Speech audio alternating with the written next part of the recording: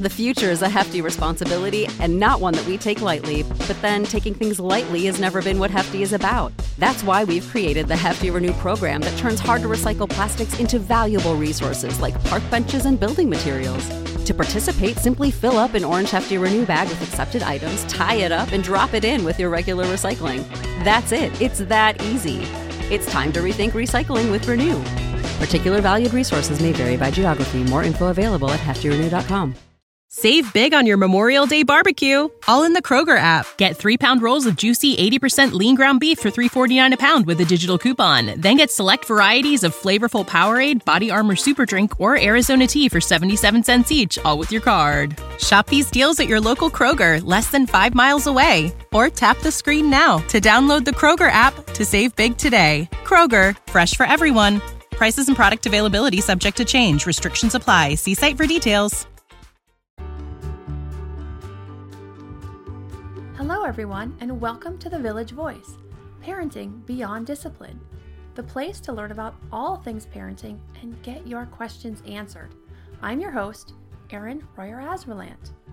For parents of more than one child, today's episode is a must. Sibling rivalry and fighting.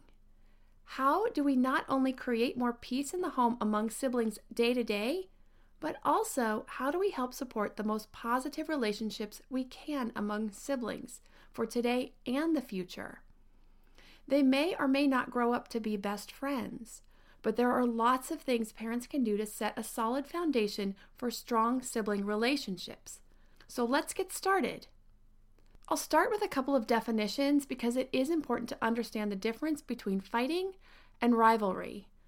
Fighting is over things or experiences, while rivalry is over parental attention and or affection. Once you understand this, you can clearly see the difference and recognize which camp the struggle is falling into, so you can handle it for what it is. Assume rivalry exists in your home.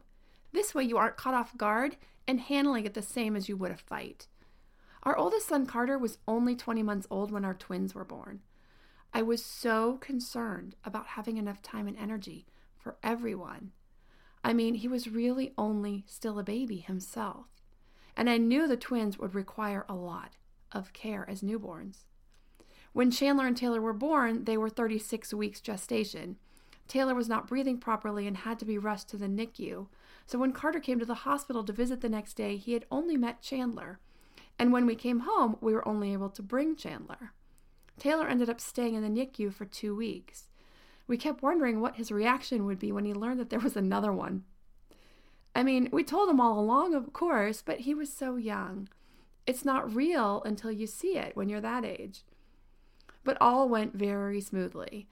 I was surprised that I actually only saw one real incident of sibling rivalry in those first few months. It was one night when my husband had come home from work and he was holding one of the babies on his lap. Carter walked up and said, "Baby off," and pointed to the floor. He wanted the lap. So that was rivalry. I will be talking about the ways to welcome a new baby when you've got an older sibling in the house to help things go as smoothly as possible in a future episode. So if you have that coming up in the near future, or you know someone else who does, stay tuned for that episode that's coming in a few weeks. Of course, I also cover that information in the sibling class available on our website at yourvillageonline.com if you want or need it sooner. Now, when I teach the class on sibling rivalry, I encourage the participants who have siblings of their own to first start by taking an inventory of their own sibling relationships and go through our worksheet. Because the relationships you have and your thoughts and feelings about them will influence how you deal with your own children's relationships. If you can make yourself aware of your thoughts and feelings, you can work to avoid repeating any patterns that you don't want to see repeated. Think about things like, where are you in the birth order? What were each of your relationships like with each of your siblings growing up? What are they like now? If you have any ill feelings towards any siblings, where do they stem from? Are your relationships with your siblings what you would want? Are they what you would want for your children? What blind spots might you have when it comes to favoring one child over another, either one who is more like you in temperament or shares your same birth order, which is a great lead-in to my next point. Recognize that favoritism exists. This can happen for 3 reasons. As I just alluded to, you may unconsciously favor a child who shares your same spot in the birth order because you can relate to the challenges of that position. For example, if you were a firstborn whose parents always expected you to share everything and your younger sibling always broke everything, you may lean heavily towards protecting your oldest. Birth order comes into play in a lot of ways. The second way favoritism can sneak in is with a child whose temperament is either very similar to our own or requires less intervention and energy. I consider understanding temperament one of the basics of excellent parenting, and I highly recommend watching that class on our website or stay tuned for an episode that's coming in the next couple of weeks on temperament to get some basic information so you can understand all of those nuances. And lastly, favoritism can ebb and flow between children. If one of your children is having a particularly difficult morning, day, or week, is going through a defiant stage, is teething or sick, it's natural to have a preference for the child who is being less high maintenance at the time. The important thing to keep in mind is that this has an effect on the way we parent each child. So we need to recognize it internally so we can be aware of it. Then figure out how to have those feelings and acknowledge them internally without letting on to our children that we are having them. If it shows, and particularly shows as a pattern, it will affect relationships with your children and the relationships with each other. Then, regardless of how you feel about your siblings, model positive sibling relationships. You don't have to love or even like your own siblings, but talk positively about them, or at minimum, be neutral about your siblings around your kids. Share your negative thoughts privately with your partner or friends. Your children will learn what is acceptable and how we talk about our family members when they hear how you speak about your siblings. Whether you have your own siblings or not, set family goals for your children's relationships. What do you want your children's relationships with each other to look like now? In 5, 10 years as adults? You can shape this. Set family rules and values around relationships. If your family is young, like 5 to 6 and under, then the adults can set these. If they're older, let the kids be a part of it. When kids are included in these important decision-making processes, they are much more likely to cooperate with the rules and ideals. Family meetings are a great way to set family rules and values. Set your expectations first for yourself or with your partner, and then with your kids. What expectations do you have for your children? We can't expect our kids to always get along perfectly, but we can set expectations about how they treat one another and how they handle disagreements. It is also important to take your child's age into consideration and what is age appropriate so that you don't get frustrated expecting a 2-year-old to share or a 3-year-old not to grab toys, but instead you're prepared to work with them on these skills. This episode is sponsored by ByHeart. ByHeart is an infant nutrition company whose mission is simple: make the best formula in the world. Using the latest in breast milk science, ByHeart created a clinically proven, easy-to-digest infant formula that's made with organic, grass-fed whole milk, certified clean ingredients, and features a patented protein blend that gets closest to breast milk. Our blend includes the most abundant protein found in breast milk, alpha-lac, as well as lactoferrin, the #1 protein found in colostrum, along with broken down, partially hydrolyzed proteins. ByHeart is an easy-to-digest formula. In addition to its patented protein blend, our formula includes prebiotics and an 80-20 whey to casein ratio like in early breast milk, which is tailor-made for a newborn's digestive system. ByHeart is the only U.S.-made infant formula to use organic, grass-fed whole milk, not skim. Curious about ByHeart? Redeem your welcome offer at byheart.com/podcast with the code PARENTING for a limited time. Additional terms and conditions apply. The future is a hefty responsibility and not one that we take lightly, but then taking things lightly has never been what Hefty is about. That's why we've created the Hefty Renew program that turns hard-to-recycle plastics into valuable resources like park benches and building materials. To participate, simply fill up an orange Hefty Renew bag with accepted items, tie it up, and drop it in with your regular recycling. That's it. It's that easy. It's time to rethink recycling with Renew. Particular valued resources may vary by geography. More info available at heftyrenew.com. As you probably know, we have 3 children. This triangular relationship can be difficult to manage at times, as kids tend to pair off, leaving one kid feeling left out quite often. So we have a very strong rule in our house that our kids are allowed to either be alone in their rooms or allow everyone to join in play. They are, under no circumstances, allowed to exclude anyone. They began to understand this rule very well when our twins were only about 3.5. After a couple of months of this strict enforcement, I haven't had to intervene and coach this rule ever since. They remind us and each other of this rule quite often. We still work with them on figuring out how and what to play and how to compromise so that everyone can enjoy the process. But they understand the importance of including everyone. And this is because this is a family value that we have worked very hard to shape. I have time to cover a few of the many ways to support and strengthen sibling relationships. The first is don't compare. Steer clear of any comparisons, such as, your brother went right to bed when I asked. I never have to remind your sister to clean her room. It's not productive. It only makes the kid being chastised feel bad and also puts the cooperative kid in an awkward situation as well. Ultimately, it is a surefire way to drive a wedge between them. Even things as benign sounding as Sophia is using her fork, and then glaring at the other child as he shovels food in his mouth with his hands. If the intention of praising one child is to get another one to comply, then don't do it. If, however, you notice one of your children doing something well and you just want to give a reinforcement, that's fine. It may sound like a subtle difference, but the kids pick up on the intention, and therefore, it's a big difference. Sophia, I see you're using your fork. Thank you for using your best table manners. Is way different than, I see Sophia using her best table manners. I wonder if anyone else can do that. It's a comparison. Even though it's not putting the one kid down, it's putting one kid up. With that being said, if you're a teacher and use this tool in the classroom as a gentle reminder to other kids, this is fine. It's a great tool for teachers. Pointing out a classmate who exhibits model behavior is good. Pointing out a sibling is not, and it increases sibling rivalry because the parent-child relationship is much more intimate.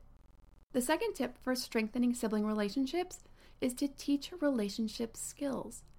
These skills are important for all kids, not just those with siblings. But teaching these skills will help your kids learn how to share their needs and feelings appropriately, listen to others' feelings, and negotiate with one another to problem solve. What an amazing gift. Imagine if every adult had such awesome communication skills. I'm sure you've met more than your fair share of people who don't know how to do this. Yikes. Teach emotional competence. Emotional competence is being upset with the right person at the right time, rather than taking frustrations we have with one person out on someone else and displacing these feelings of anger and resentment. Teach your kids how to be upset with the right person and not to carry it over to another. Sometimes if a child comes home upset at a friend or a teacher, he or she may take it out on a younger sibling because it's easier to have control or power over a younger sibling than a peer or a teacher.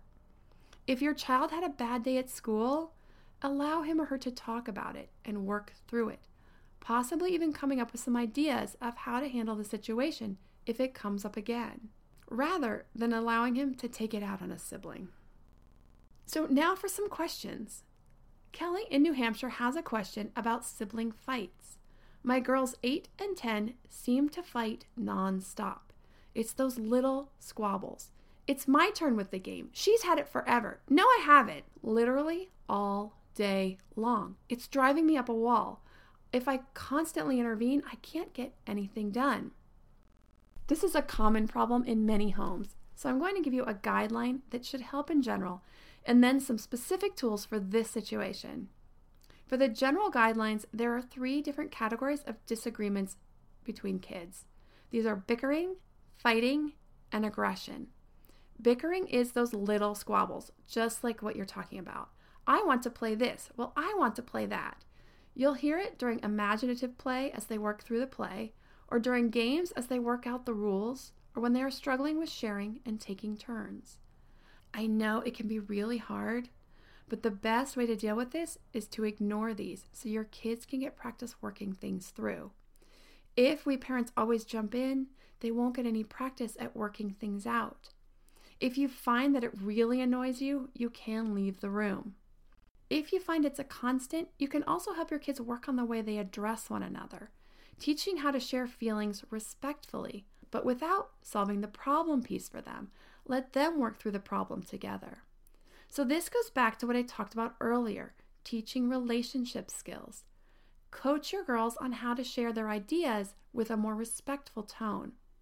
I also have a class on communication tools, and using these and modeling these and then teaching them to our kids can also help them work these types of issues out better together and work on their conflict resolution skills.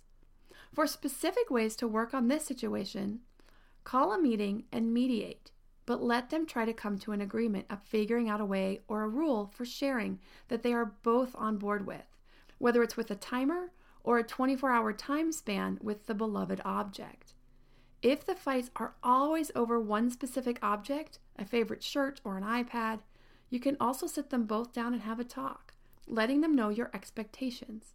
At their ages, they are capable of figuring out a way to work this out, and let them know this is your expectation for them, that the bickering feels constant and that it's disruptive to the household. Then you can lay down a consequence if you like, such as they need to figure out how to work together, or the next time you hear them bickering, you will take away the object for an extended period of time, such as a day or 2, and then no one gets to have it. If, though, the fights are always over different things, then taking away the offending object won't work, and you'll have to do some work on those relationship skills and coaching the girls how to handle these disagreements. When you hear fighting, which is more escalated than just bickering, just wait and listen. Don't jump in immediately. Give them an opportunity to work it out. Just like with the bickering, sometimes your kids will work things out, and you want to give them that chance to do so that they can build these conflict resolution skills. In our house, I can't tell you the number of times I thought, I better get in there. Just to find that the moment I'm about to enter the room, they magically work it out and go from yelling at each other to being totally sweet and agreeable to each other. That just turns a corner in an instant. But if it is escalating, then step in and coach them through the problem solving. Ask each child about their goals and help the kids come to a resolution. The last category of fighting is aggression. Aggression can either be physical or verbal. Verbal is the name calling or anything said in the spirit to be hurtful. Always take these as a serious matter and intervene immediately every single time. Unfortunately, this is all we have time to answer today, but keep sending in those great questions. Our next episode is called Why to Avoid Praise and What to Do Instead. This is an episode not to be missed, as praise plays into self-esteem as well as that sense of entitlement. These are the ways to help your kids gain internal sense of motivation and responsibility. If you would like to submit a question for that episode or other future episodes, you can send an email to podcast@yourvillageonline.com. You can also see what topics we have coming up by visiting our podcast page on our site, yourvillageonline.com/podcast. If you're loving what you're hearing on our podcast, please let us know by giving us a great review and also subscribing to our channel. If there is something you think we can do better or a topic you would really like to hear about, please send an email to podcast@yourvillageonline.com. Thanks so much, everyone, for tuning in today, and I look forward to seeing you next time.